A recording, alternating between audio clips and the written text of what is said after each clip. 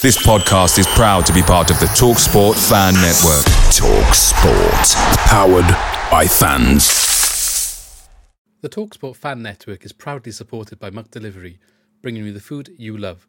Swansea has more McDonald's than clean sheets this season, so don't forget your McNuggets are closer than you think with McDelivery. The only thing left to say is, you in? Order now in the McDonald's app, and you can also get rewards points delivered too. So that ordering today means some tasty rewards for tomorrow. Only via the app at participating restaurants. 18 plus. Rewards registration required. Points only on menu items. Delivery fee and terms apply. See mcdonalds.com for further details. The TalkSport Fan Network is proudly teaming up with 3 for Mental Health Awareness Week this year. Beyond the pitch, beyond the results, we're here to connect fans, getting them to embrace the highs and lows of supporting your club, because we're not just fans, we're a team. With 2 in 3 football fans having struggled with their mental health, we understand that life off the pitch can present its own challenges. That's why we're committed to ensuring you have the tools to stay connected with your friends and fellow supporters. Take a moment to connect with your mates. A simple text or an open conversation can make a world of difference. And if they don't respond right away, don't hesitate to follow up. Let's all take a moment to talk more than football. This podcast is part of the Sports Social Podcast Network.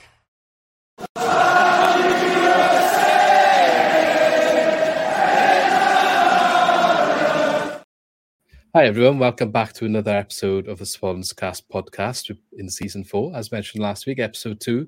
And I'm joined by a newcomer today, so welcome Ben Church, his first time on the podcast. So yeah, welcome. Hi, thanks for having me. All good. So we've done a little bit of stuff together before through Gab Sutton on Gab's content that is put out there on Twitter. So yeah, we thought we'd get together and bring Ben onto the podcast, and I'm happy to have him here. So it'd be good to see your views on, well, Swansea City, I guess. That's what we're here for, isn't it? So yeah, exactly. Just before we get started, I want Ben to introduce himself. But before we get to that, just a reminder, obviously, we started a giveaway last week, so that's still up and running. Going to be drawn on the day of the first game of the season, which I believe from now, we're recording on Friday, the 28th of July. You've got just over a week to next Saturday when we kick off the season against Birmingham. So we'll draw it that evening after the game. To enter, just head over to Twitter or Instagram. All the details are there. There's a couple of ways to enter, and you can throw your hat in the pot. Your hat in the pot. You can throw your name in the pot, name in the hat.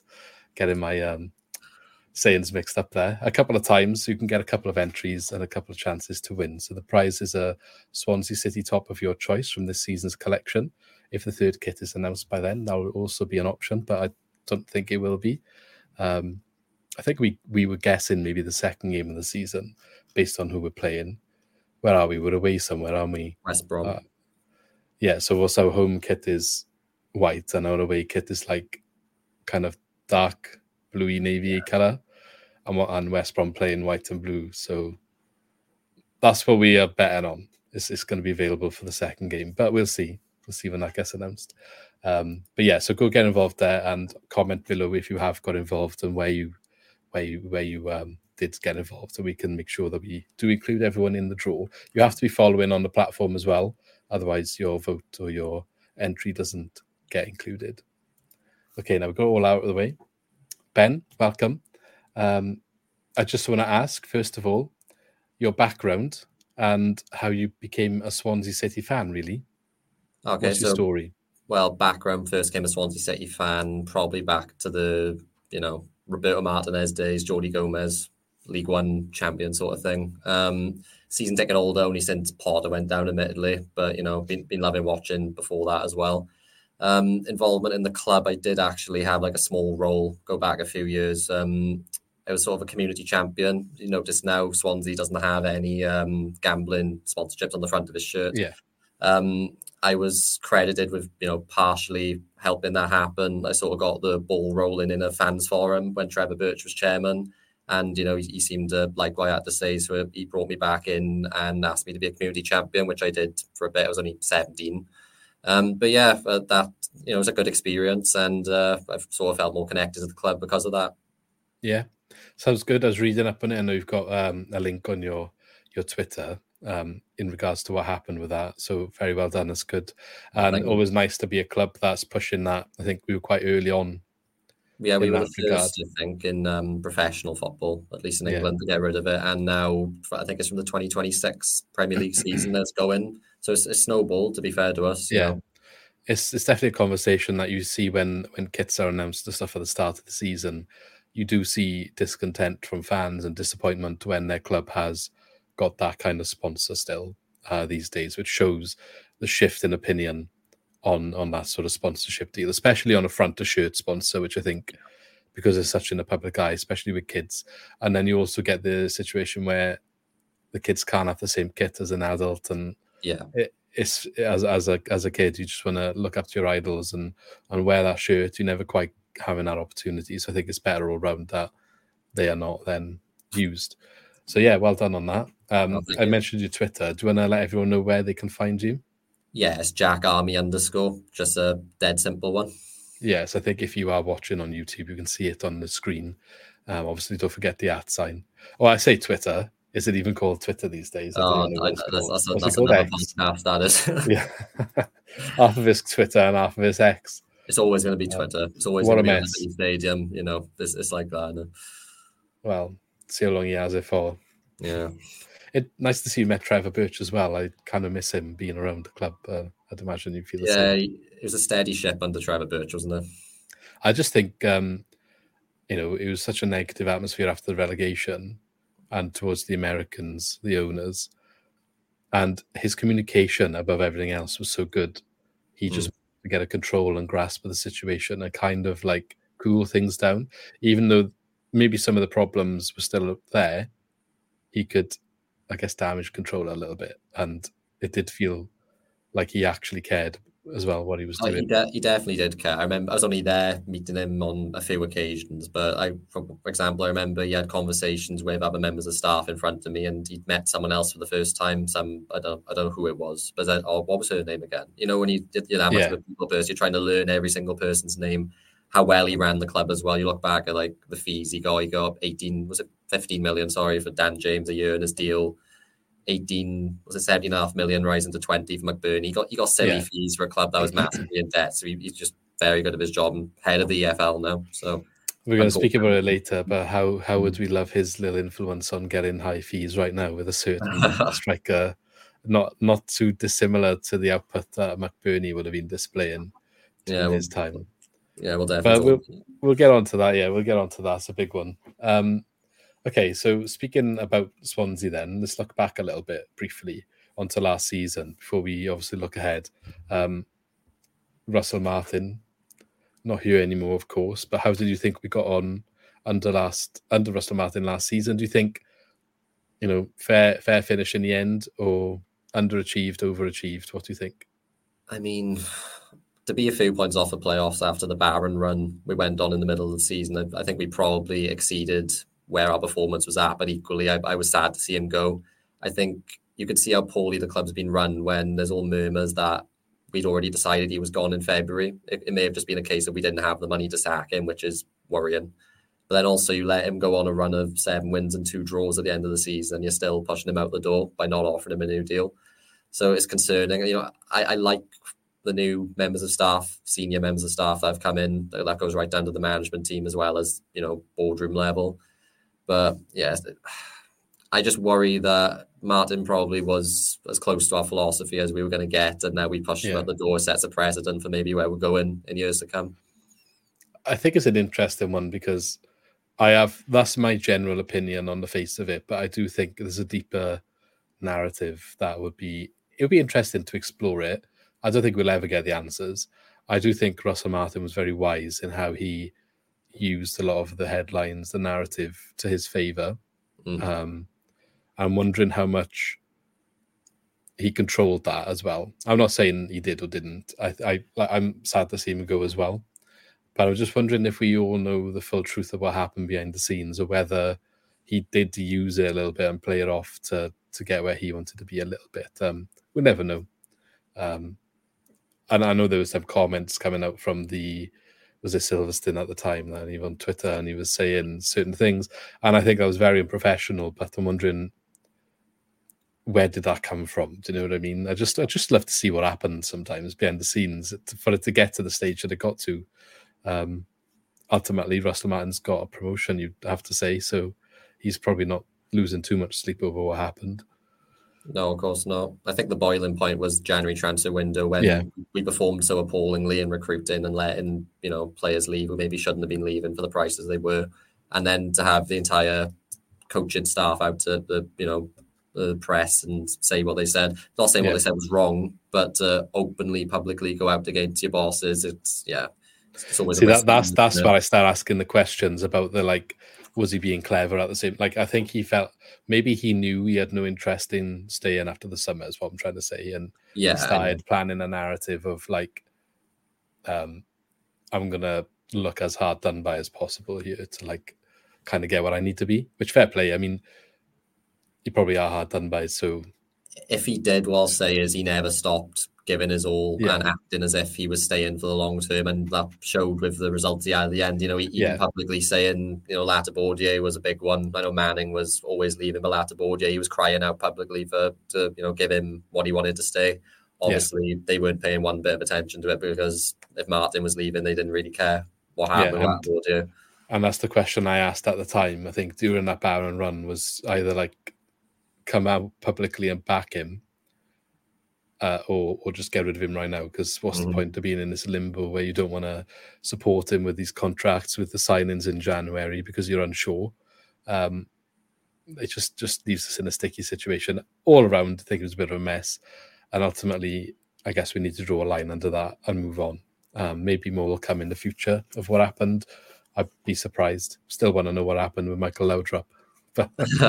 I mean, what I will say is if we're still due compensation for Southampton, it's not done yet with the news, as far as I'm concerned anyway, because there were two, the whole two clause. It was very amateurish, I'm not going to lie, having, such a big loophole. No one does it on purpose, but you'd expect at the senior professional level we're talking about that wouldn't happen. So I'd imagine, what is it, they are trying to argue the case when Southampton made the approach, they were still in the Premier League. Yeah. I mean, it's going to go to, what was it, tribunal possibly now. I mean, I think the two figures were, what am I right in saying, 1.25, 1.75 mil? There's quite a big difference between them, yeah. I mean, chances are we end up with somewhere in between. I think everyone knows somewhat how it ends. But, it's messy, because it delayed Michael Duff coming in. And now, Piroe, we'll get onto it later, but that's delaying things as well. There's never a straightforward summer for us, is there? Never. What I will say, though, is I have seen a lot of criticism of the club in regards to why can't we keep a manager for more than 2 years? We're never going to build stability if we can't keep a manager for more than 2 years.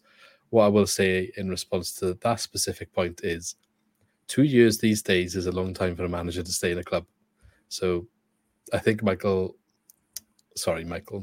think Russell Martin was one of the longest serving championship managers by the time that he left. And unfortunately, I think that's just the sad reality of where football is at the moment. So it would not shock me if within the next 2 years, we might be having the same conversation, unfortunately, unless you get promoted and manage to stay up. But then at the same time, you've been successful. So your manager moves up, kind of how it works. You either don't perform and get rid because you're not happy, or you overperform and somebody else snaps them up.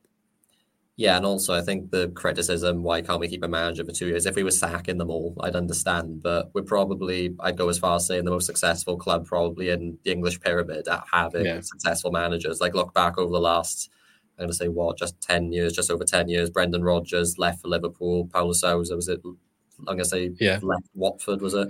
Leicester, Watford, one of them. Yeah. Martinez, Wigan, Potter, Brighton, Cooper, I know is mutual consent, but Forest, and then Premier League, and now Martin, Southampton. No one has managers poached like we have them. It's because of the style of play, but also it's because they're young, they're progressive, and we're a good club to build your career. So I wouldn't say especially Bob Bradley. He went on to really special things now.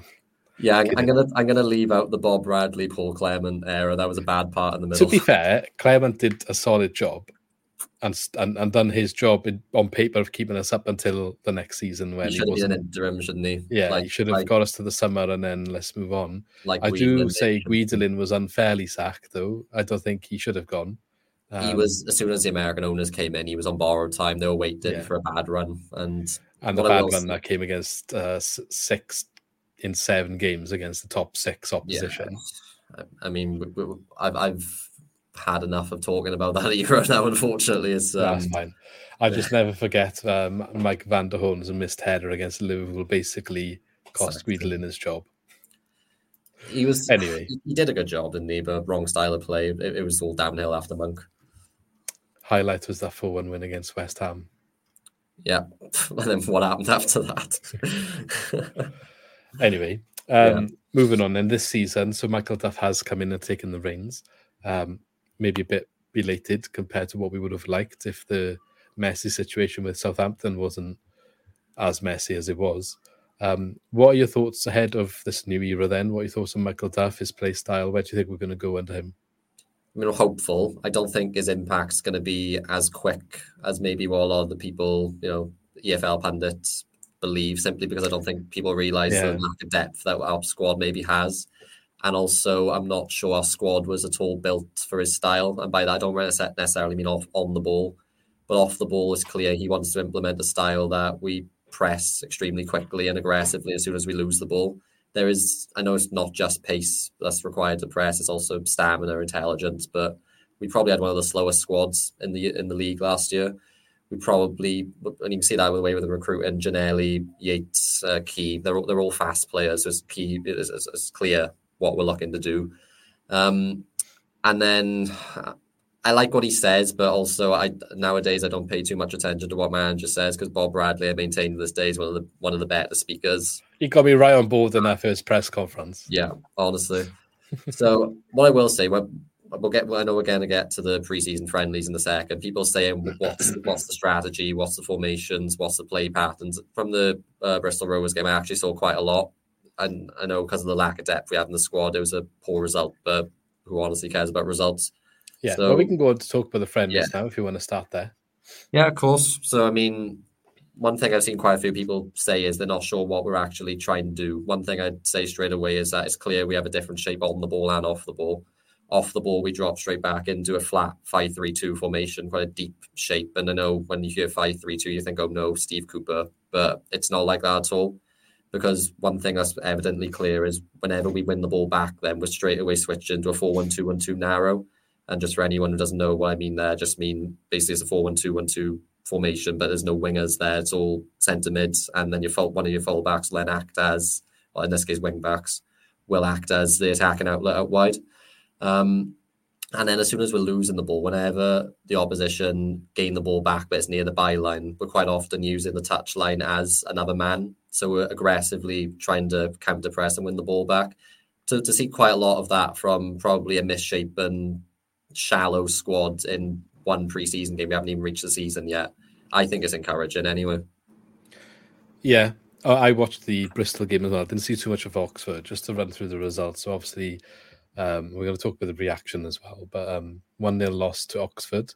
There was a mistake by Andy Fisher, I think, is the main talking point of that game.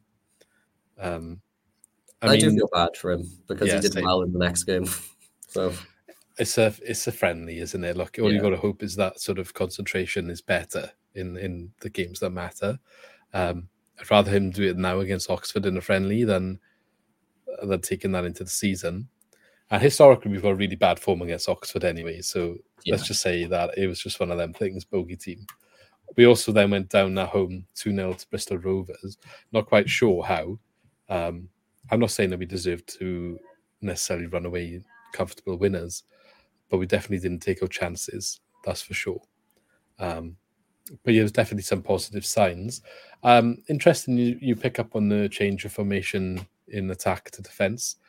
I was going to ask actually what your thoughts are on how the midfield is operated. So you're saying it's a 4-1-2-1-2. Yeah, it looked like a 4-1-2-1-2 narrow. It's a bit of a weird one because we're missing players as well. And obviously the shape probably fell apart in the second half. Like we ended the game, I think it was with 7 or 8 outfield players who haven't actually played a senior league minute. So that sort of says enough about how many more players we need through the door. I mean, off the ball is 3 centre-backs, 2 wing-backs. So obviously it was Key and Abdullahi in this case. But then when we switched back to the back 4, one of them would drop back and the other one would push on. He acted more as like a free man just to rotate in and out of the diamond, they call it. Yeah. The front two stayed as they were. You know, you had like Yates, Cullen, Piroe. I think Josh Thomas came on at one point. So the front two were pretty much always the front two. And there's a lot of. I think it's a decent idea, but we need more. Well, like I said, we need more players through the door, and ideally, it would work better when one or more of Allen and Walsh come back to fitness, because I don't know if we really have the personnel to do it currently with who's fit. So you're suggesting like one of the wing backs when we're attacking, depending on what side, is going to slot into one of the kind of, I would say it's Grimes and then two, and that's where they would slot in.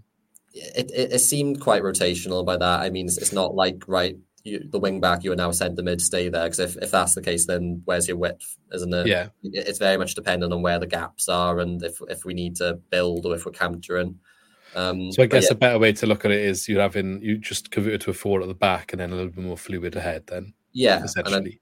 I think calling it a diamond is probably the best way of describing what we were looking at in the build-up phase. But then whenever there was gaps, you saw, he didn't do it exceptionally, but you can see what Josh Key's going to do for us is he's going to carry the ball and try and beat players wherever he can.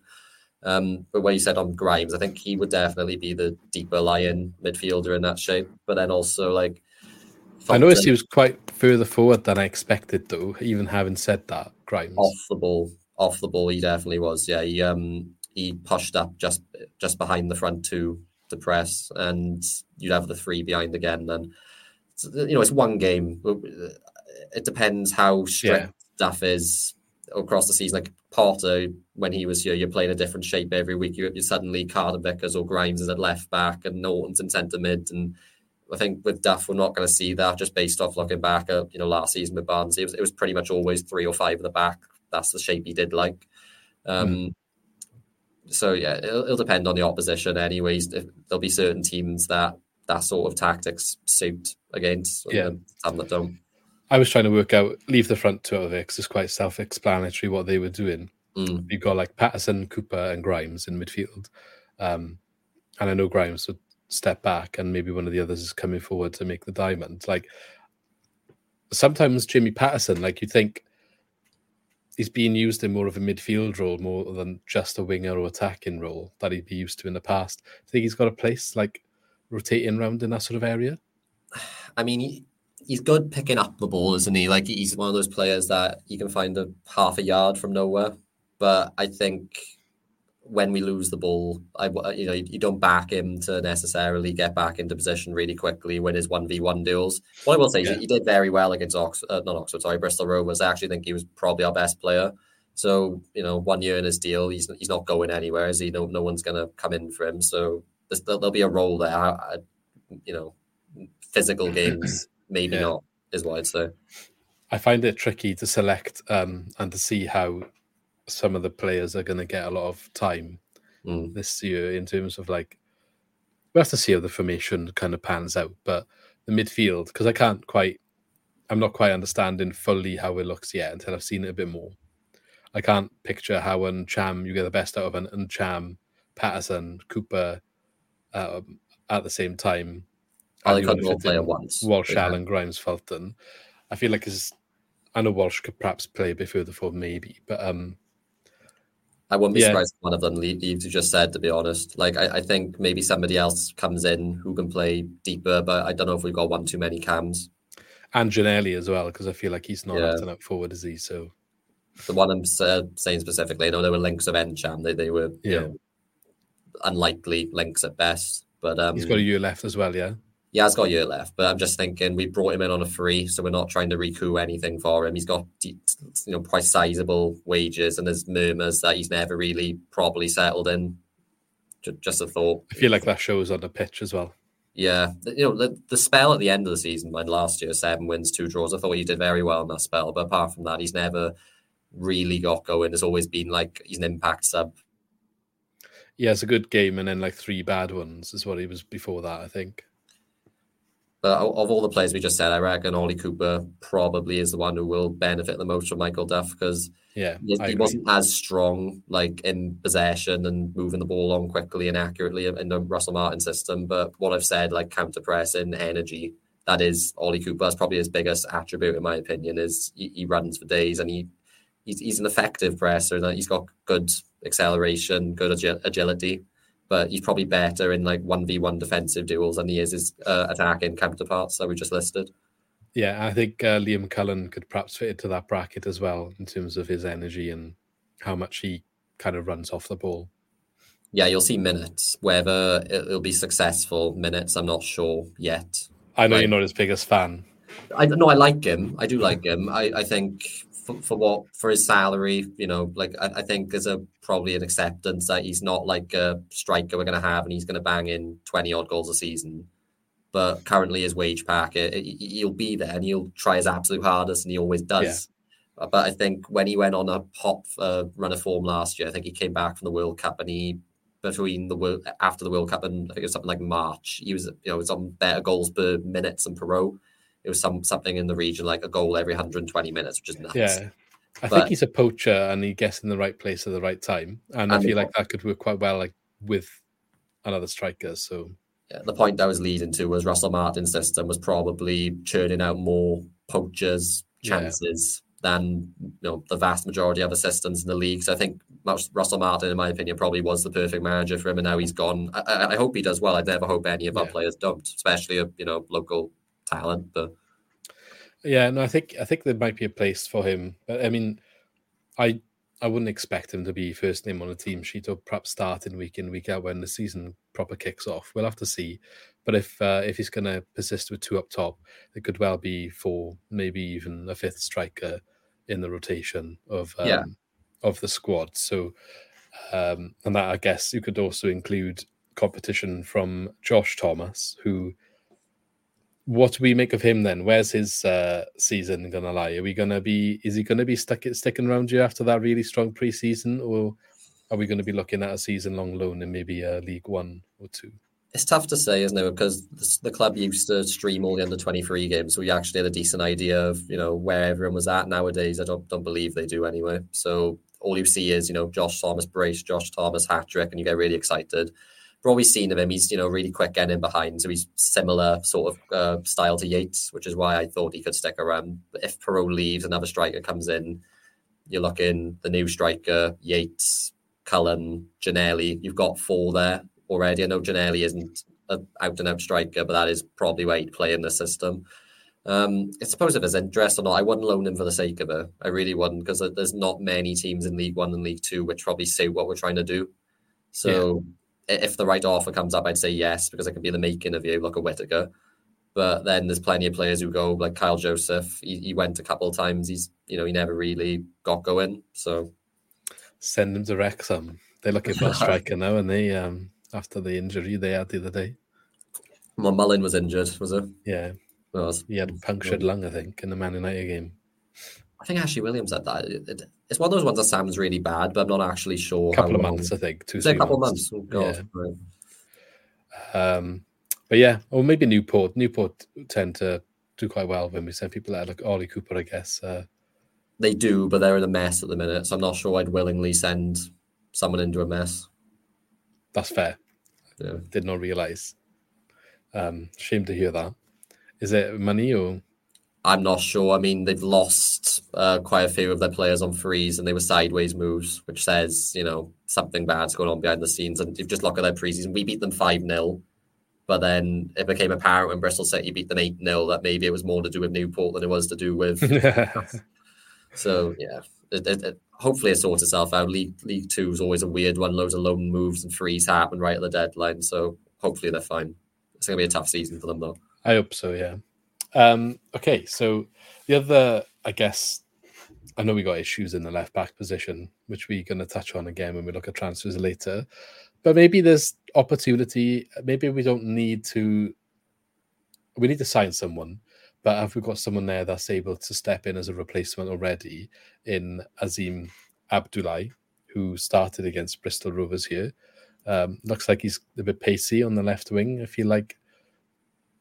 Could this be another one that's going to break through? What do you think? I mean, what I'll say is fair play to him, because as soon as I saw his name in the lineup, I was like, God, what's this going to look like? And straight away, you can tell, attacking-wise, he's going to be a brilliant player. I think he's raw at the minute. So, I don't think he was confident using his left foot at all. But no, he impressed me going forward. But I think I'm going back. I don't know if it was the first or second goal, but it was his job to basically stop the cross, and he was a good few yards too much inside on the pitch, and that's inexperience. And what I'm going to lead to as well, that it's not his position. I was going to say he's a midfielder, isn't he? Yeah, he's centre mid cam, I believe. But for him to step into a position like that and be called upon against senior opposition, very well done to him. I think I'd put him on loan. I think he's got the sort of skill set that a lot of League Two clubs probably would want. Yeah. But the thing is, there's no way he's going to go until we bring in a left wing back, is he? If he's starting for us with our strongest, that was like our strong 11. If he's starting for us now, he's expected to be at least on the bench, probably, right? Next weekend. Guess it depends on the transfers that come in. Who replaced him? Ben Lloyd. Yeah, and again, centre mid, and I think he's less. I don't know if he's less experienced, but he's probably further away from the first team again. He was only on the pitch because he went off injured, didn't he, Abdullah? I thought Lincoln McFadden would have been looking around. Yeah, to be fair, I completely forgotten about him. Not sure if he's injured, but yeah, he's a natural left wing back, isn't he? Yeah, but it was the same thing with Rashisha. All that time he was struggling with a right back, and he never seemed to have a look in. And was the other one as well? We got where's Ogbeta? Ogbetta's injured September. I think Rashesh is in ACL, didn't he? Rashesh is left now, I think. Yeah, he's on trial of Reading, I think. Yeah. Okay, so what about another one I noticed was missing? I know there's a couple of injuries on the list. So we got the Walsh, the Allen, Cabango's injured. He looks like he's back in training now. Yeah, the other two not going to probably see the start of the season. I think Allen's due back before Walsh, and Bender's obviously got a couple of months still. Yeah, last time. Cameron Congreve, is he just not being selected here? Or it's a weird one, isn't it? Because Russell Martin liked him. He's more in the 21s now, isn't he? I guess what I will say as well, we've just touched upon how many cams we have. So he's got a lot of bodies in the way to get through, and when there's a lot of bodies in a squad with describing as shallow, that's only going to get worse. So I think he deserves a loan move, but then again, it's do people want him or not? He's still 19, isn't he? He's still quite young. Exactly. He's got time on his side. I just wasn't sure where he was in this new era, if you like, because he looked like the one that might break through under Russell Martin. Yeah, it's similar to sorry, go on. I was going to say, unless he's injured, he's not even making the bench here. So no, I think he's a 21's job at the minute. I mean, what I will say is similar to people saying why Whittaker's left because he didn't really have a place in the team where he'd fit in. Congreve's probably a bit similar, his profile. I don't think he has the physical profile to play up front. You certainly wouldn't play him centre mid. Wing back, it's happening too often now. People are sticking wingers or wing backs, but they're neglecting the defensive duties that they have as well, especially this one where one of the wing backs is expected to slot back into a back four some of the time. Yeah. So yeah, I think obviously football changes so quickly. He could go out on loan, maybe Welsh Prem. That's probably where I'd look to send him, and then he could come back and Duff could be gone, be that for good reasons or bad reasons. So, like you said, 19. I think he's got a couple of years left in his deal, so he's got time. I hope anyway. Yeah, just interesting. I mean, another one's Garrick and never really fit in as well when he was here a couple of years ago. Maybe a shame. I was calling off a pace at the time, and it just seemed a bit of a waste to not try and get something out of him. But maybe that punch, nail in the coffin. But I mean, go down in history, I guess. Definitely one to remember. Yeah. So Whittaker, you mentioned him there. I think he never wanted to come back to and he never got his head in the game, and I don't think we ever saw the best out of him really, which was a bit of a shame. No, I mean, it's mismanagement again, though, because I'm fairly certain we rejected a bigger bid from Rangers in January than we've now accepted from Plymouth in the summer. And one thing I'll say as well, I'm not sure who's aware of market insight, but they were a recruitment firm, very good recruitment firm who did work for us, I believe, under Steve Cooper. They never really had a look in from what I can tell, but they're at Plymouth now, is my point. And basically any signing they sanction, any signing they suggest, it's because they know there's far more to gain than to lose. Obviously, there's the evidence of his 6-month loan spell there where he was the top performer in League One. But if they're willing to break their transfer record on him and they spend about $1 million, we've had our pants down, is the truth of it. I just think I sold it for $1 million. If you were to go to League One right now and buy the best player in the league, and also with his age, he's 22, I believe, you're spending more than £1 million. When Ivan Toney... Well, how much should we pay for Downs? He wasn't playing though. He was cast out of the Well, squad. it was still more than $1 million, wasn't it? It was 1.5, but like I said, he was in the reserves because he was forcing a move as well. Yeah. But what I'd say as well is like Ivan Toney, I know, is an extreme example when he was at Peterborough. He went to Brentford for, was it 10? 5 rising to 10? So for a championship club, keep in mind, we are not League One, to sell him for £1 million. He could easily, I know it's an extreme number, he could go hit, say, 8 goals, 8 assists, 10 goals, 10 assists, because that's the sort of player he is. He'll contribute both of them. He'll be worth a lot more than £1 million in a year, is what I'd say. And I hope we have a sale on, and a decent sale on at that, because he could even move up higher than Plymouth to somebody go in for promotion from the Championship. I think it's a shame. I think the mistakes were made in January, and I want to say Martin is partly to blame for this one, because he obviously made the decision to recall him. I think it was a bit of a last minute, like, I'm going to recall him because you're not backing me in the window, or whoever made that decision. Or the board maybe were like, oh, well, this guy's doing well in League One. He's already one of our players. We're going to recall him and we won't back you because we got him. Either way, I think. Yeah. Either way, whatever way round it was, whether it was Martin being too stubborn then to use him, and obviously there was the whole thing about him not wanting to come back, and he said something in the media, threw his toys out the pram a little bit. We never really managed to get him back in. And he didn't really use him for the rest of the second half of the season. We didn't really see him much. Maybe he was having the cameo substitute appearance now and again. I think it fizzled out the longer we went on. There was more involvement as soon as he was recalled than there was towards the end of the season. Yeah, in the minimum. In regards to his value, he was worth whatever was bid by Rangers in January, because he came back off that good loan spell. And then we basically recalled him to sit on the bench. So his value is going to go down. So if you're going to do that, you may as well have left him at Plymouth so that we could have at least, I don't know, maybe he would have been worth more than $2 million now if he had carried on that output for the second half of the season. Yeah, there were 3 options when there was: leave him at Plymouth, let his value grow more. There was recall him and sell him, and there was recall him and use him. And we went with recall him and use him, and then we didn't use him. So again, it's just crazy. And it wasn't even like we were necessarily doing extremely well for that entire time for him to not even get on the pitch. No, I mean, it was straight after January. That was the worst part of our run. I think, especially at the start, as you mentioned, when we were playing him, I thought, it was a bright spark and something different. And didn't suit the style perfectly. I'm not going to say that he did. But the fact that he saw as few minutes as he did when the team was playing like it was, again, probably speaks to the disconnect between Russell Martin and the board. The way I probably see it is the board recalled him and then said, right, that's like a new signing for you. Russell Martin, although probably acknowledging he was a decent player, didn't want things, he didn't suit his style.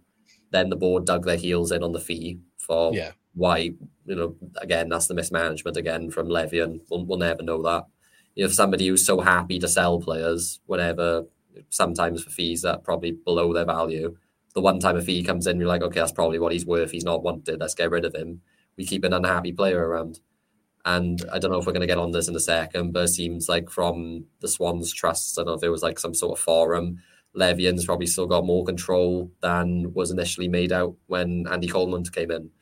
I've not seen this, so that'll be interesting. Okay.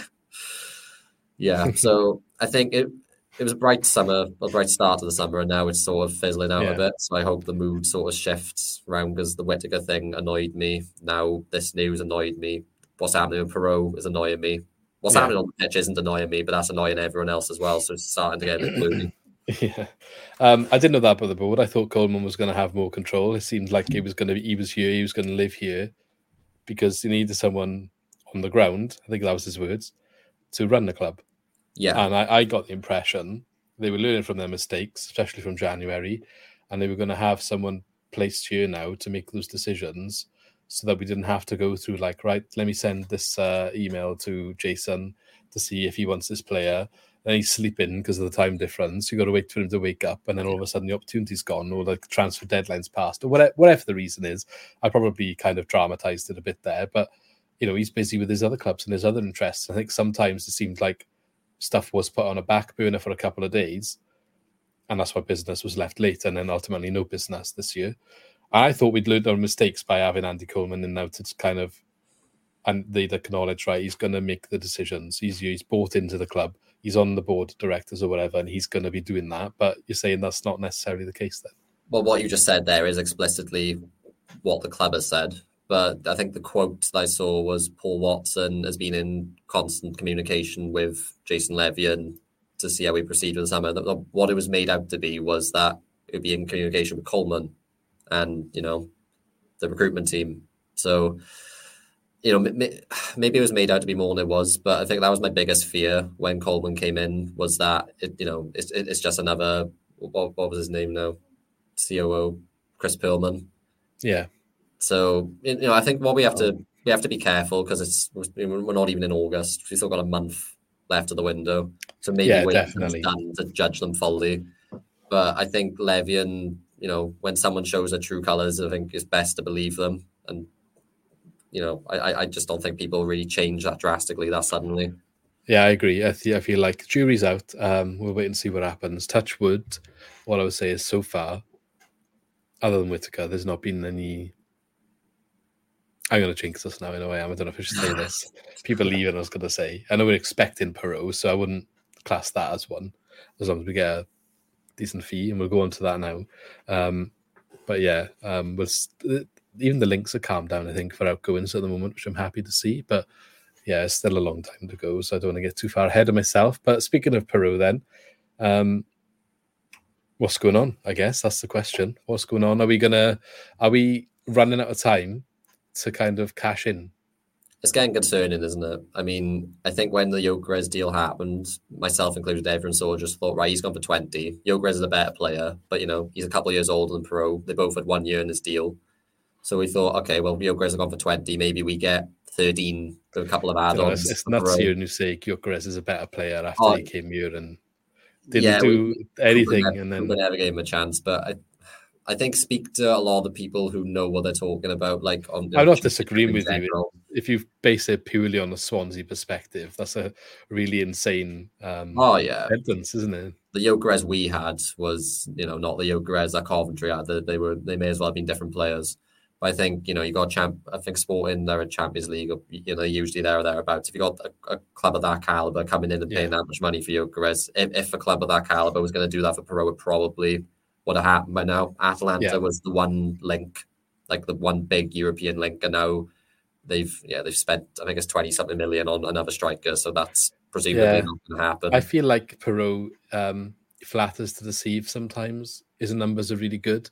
I don't always think he looks like a 20-goal striker when he's on the pitch. Yeah, he's. I think I agree with you. I think his composure is sometimes his worst enemy when people are viewing him, simply because he looks so composed and relaxed. Sometimes it looks like he doesn't care. He does. But, I think you look at his profile, he's got like a very wide frame, so he's actually deceivingly good at holding the ball up. Yeah. Not in the sense of he's going to win the first ball and then win the second ball and then shove off his man. He's just very good first touch, very good awareness of vision, agility actually for somebody who's so large. But I think the reason we're seeing a lot of Championship links and not Premiership or Premier League links is he hasn't got pace, is he? That's the one thing he hasn't got, and I think that's necessary for the Premier League.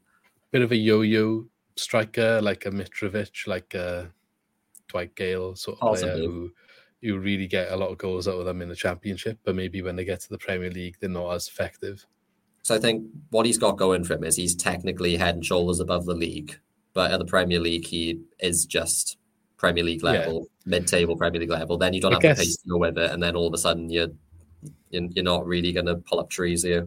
I guess McBurney kind of showed that as well when he went up. It didn't work, and I think he had a good second half of the season last year, probably the best stint since leaving us. Mm-hmm.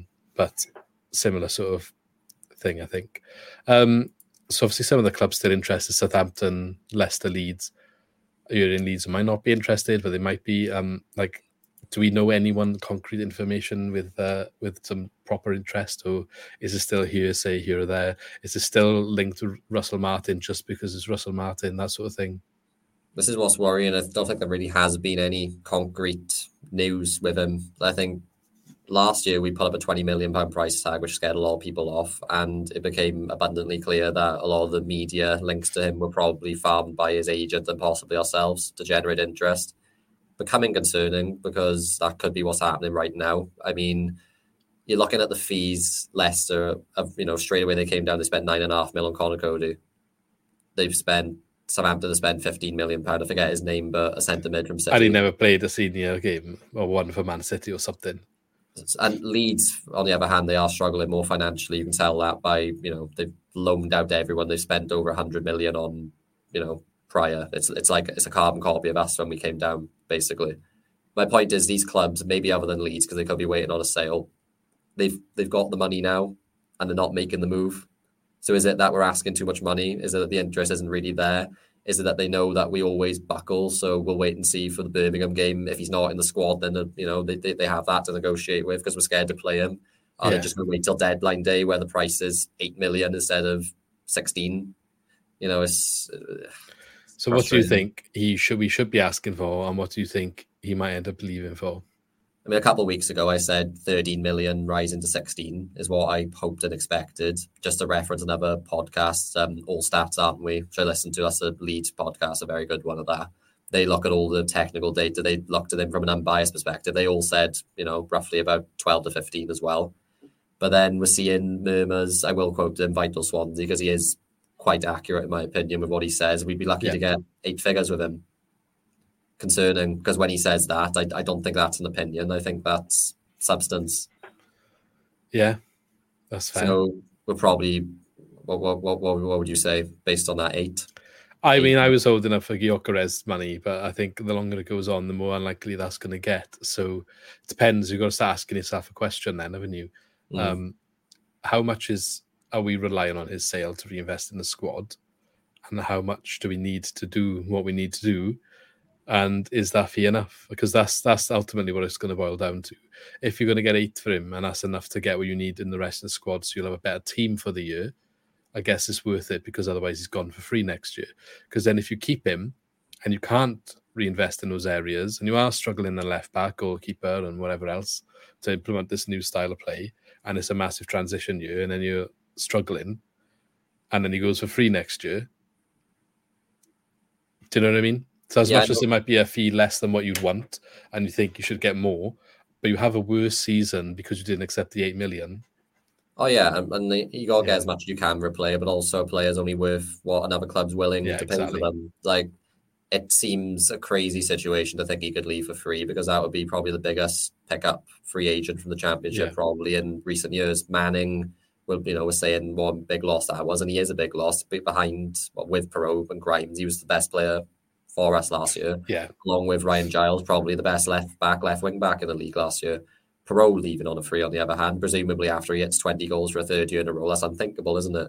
You probably have a queue of clubs a mile long coming in. I think he's gone in January if he stays, though. I think we'd desperately get 3-4 million for him in January. If depends where we are in it. Like if miraculously in January we looked like we had a shot at the playoffs, they might hold out and risk it, because I think he will reconsider signing if we went up. That's the only way he reconsiders staying, is a promotion.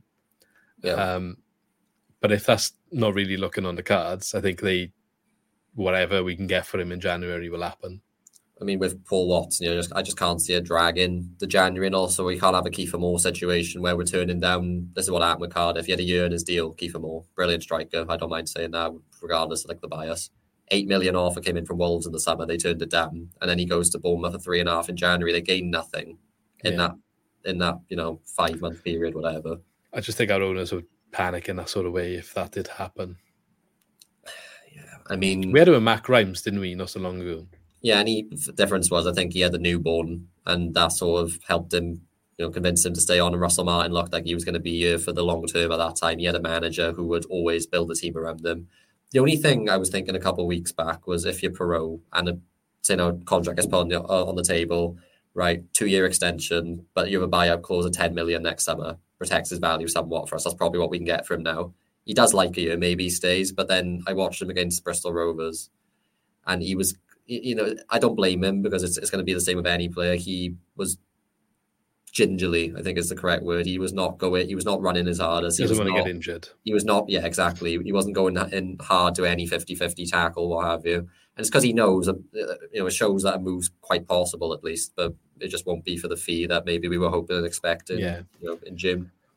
Well, we'll have to wait and see on that one. I did want to cap this at 45. I've got a few more things I want to get out before we finish. So we'll try and get through these quickly. But a couple of links then.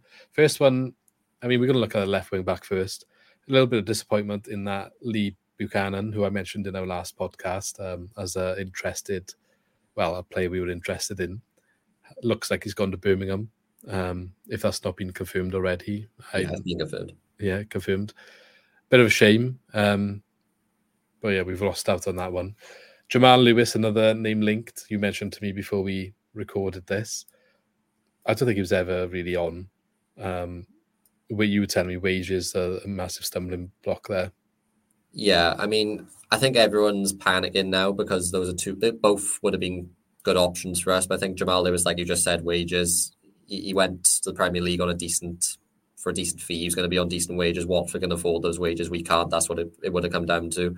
I mean, he quite possibly would have chose Watford over us anyway. Who knows? But regardless, that's gone now. And then Buchanan, Birmingham, got him 1.3 mil, which I reckon we probably could have afforded based off the fact we just spent what we did on Yates. But they've handed out quite long contracts to quite a few players now. Quite a few players buying into the project, their new ownership, what have you. We can't be sanctioning a 5-year deal in the Championship regardless of the player. And I think Watson, everyone would have known that.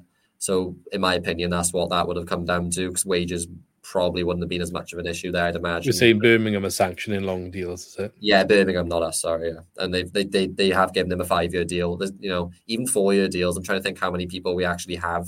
Ours seem to be 3, don't they? 3 with an option of an extension. Yeah, and options are fine, don't get me wrong. I think Grimes, we had a 3.5-year deal when he extended. Obviously, you get him tied down. And then apart from that, I think Whittaker was a 5-year deal, which worked out, didn't work out bad. We didn't lose money on him. A 4-year deal was Joel Asaro.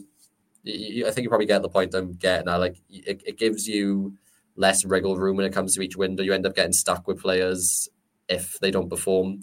And there's you could come in, you could get an ACL and then never be the same. You could come in and, you expect him to be good. You do all the research and planning to make sure you recruit intelligently, but there's no guarantees.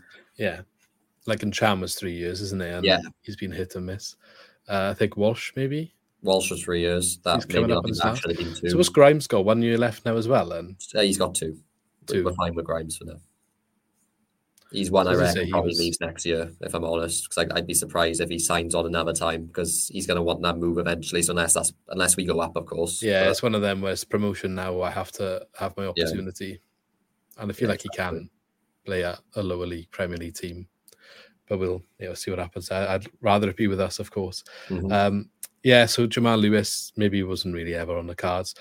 And again, you mentioned looking into Europe probably. Well, that makes sense because I probably said his name wrong.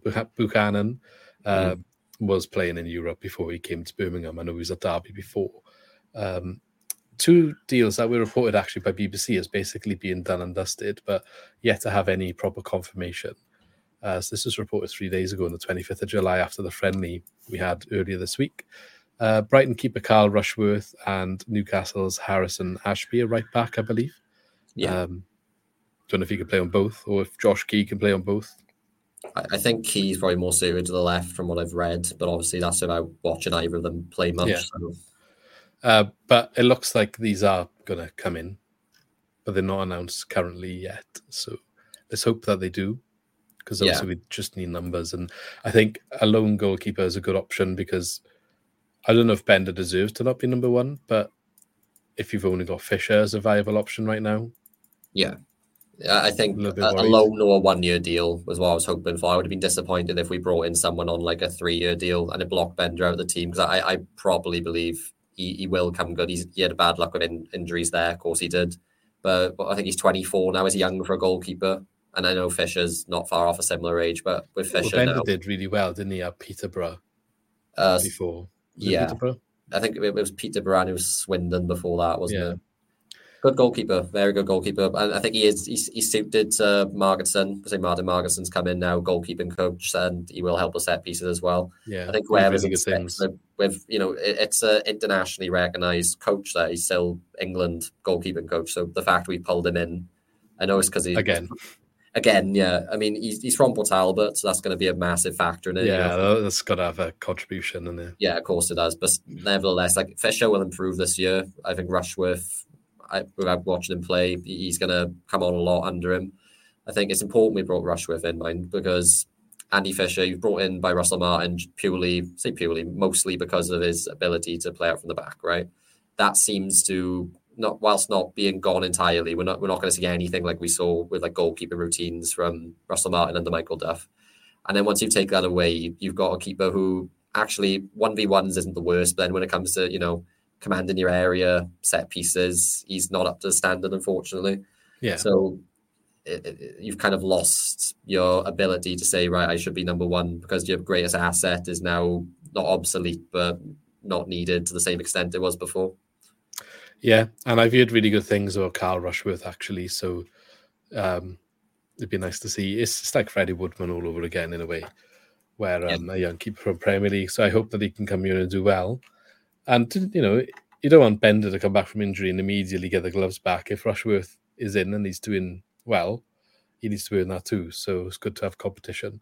Yeah, of course. I mean, regardless of whether the player's ours or in other clubs, the manager's going to choose whoever the best performing player is, then they're not really going to care. They just want to win games. And with goalkeeper as well, if you're performing, sometimes keeping the consistency is more valuable than that other player who's that tiny bit better, maybe. Yeah. Anyway, so yeah, that's some good stuff there. Have you got anything you want to mention then that we've missed out? Any news from Swansea atmosphere that you want to discuss before we leave? Don't believe so. And that may be a bit concerning. Quiet at the minute, maybe too quiet. Yeah, it's gone a bit quiet, doesn't it? I was having a browse through my regular sources earlier. Not an awful lot to kind of pull out of recent news anyway. No doubt there's stuff going on in the background. I know you touched upon the tweet from Vital Swansea that says we're looking for a left wing back in Europe. I think when it comes to signings from Europe, they're less likely to end up in the media that we see, at least just simply because you see a lot of UK links. You see there's going to be a lot of agents representing UK players that ends up in the UK media. So, yeah. Yates was quite a quick one, though, wasn't he? It wasn't necessarily rumoured for a long time. That's what I mean. It does happen quickly with us. I think we've got a lot better at keeping it under wraps when deals do happen. Janelli, there were no links there. That just happened. Key had been long, rumoured, but that's simply because we've been trying in January and last summer. So, I think when we recorded the podcast with Gab Sutton, Yates was, basically not announced, but the link and then basically it being confirmed was announced while we were recording. We recorded the whole thing, came out, I know Yates has just signed. I was like, I didn't realise you were in for someone. But yeah, no, I mean, look, we'll probably have another podcast out next week, and I hope there's maybe some more positive news going into the first game of the season. I'm curious to see who he would pick in his team. I know we've got Reading tomorrow. That's the last friendly, yeah? I believe so, yeah. I'm curious to see. I don't know what his first team is. I don't know if he knows at the moment. Obviously, I don't think what started against Bristol is his first team necessarily. No, I mean, Piroe obviously did. I don't think Piroe started. Felton, I think you have to start him. It's got to be Grimes and Felton. I'd be shocked if it isn't. Maybe he thinks there's no one to come on and replace Grimes if Grimes has to come off. But what I would say is I'd probably expect Rushworth and Ashby to be done by Birmingham. I'd be surprised if they're not, simply because, the parent clubs, I've got to want that to happen, right? They've got to want them to go straight into league football. If not, I mean, left wing back, it was Abdullahi. It could well be Abdullahi again. I didn't see anything else in the game. It was Norton in other games as well, wasn't it? Yeah, so you can't play him left wing back. He's going to be centre of a back three, and you'll have cover either side of him then, and he'll do fine there. But I think that's the only position because of his, his age. Now he only played 100 odd league minutes last year, which probably said enough. Well, he was. I'm not sure what happened there. I don't know if I fully agree with the way that he got phased out of the team. Because he was very central to it, and then it was like a click of a finger, and he just couldn't get a game anymore.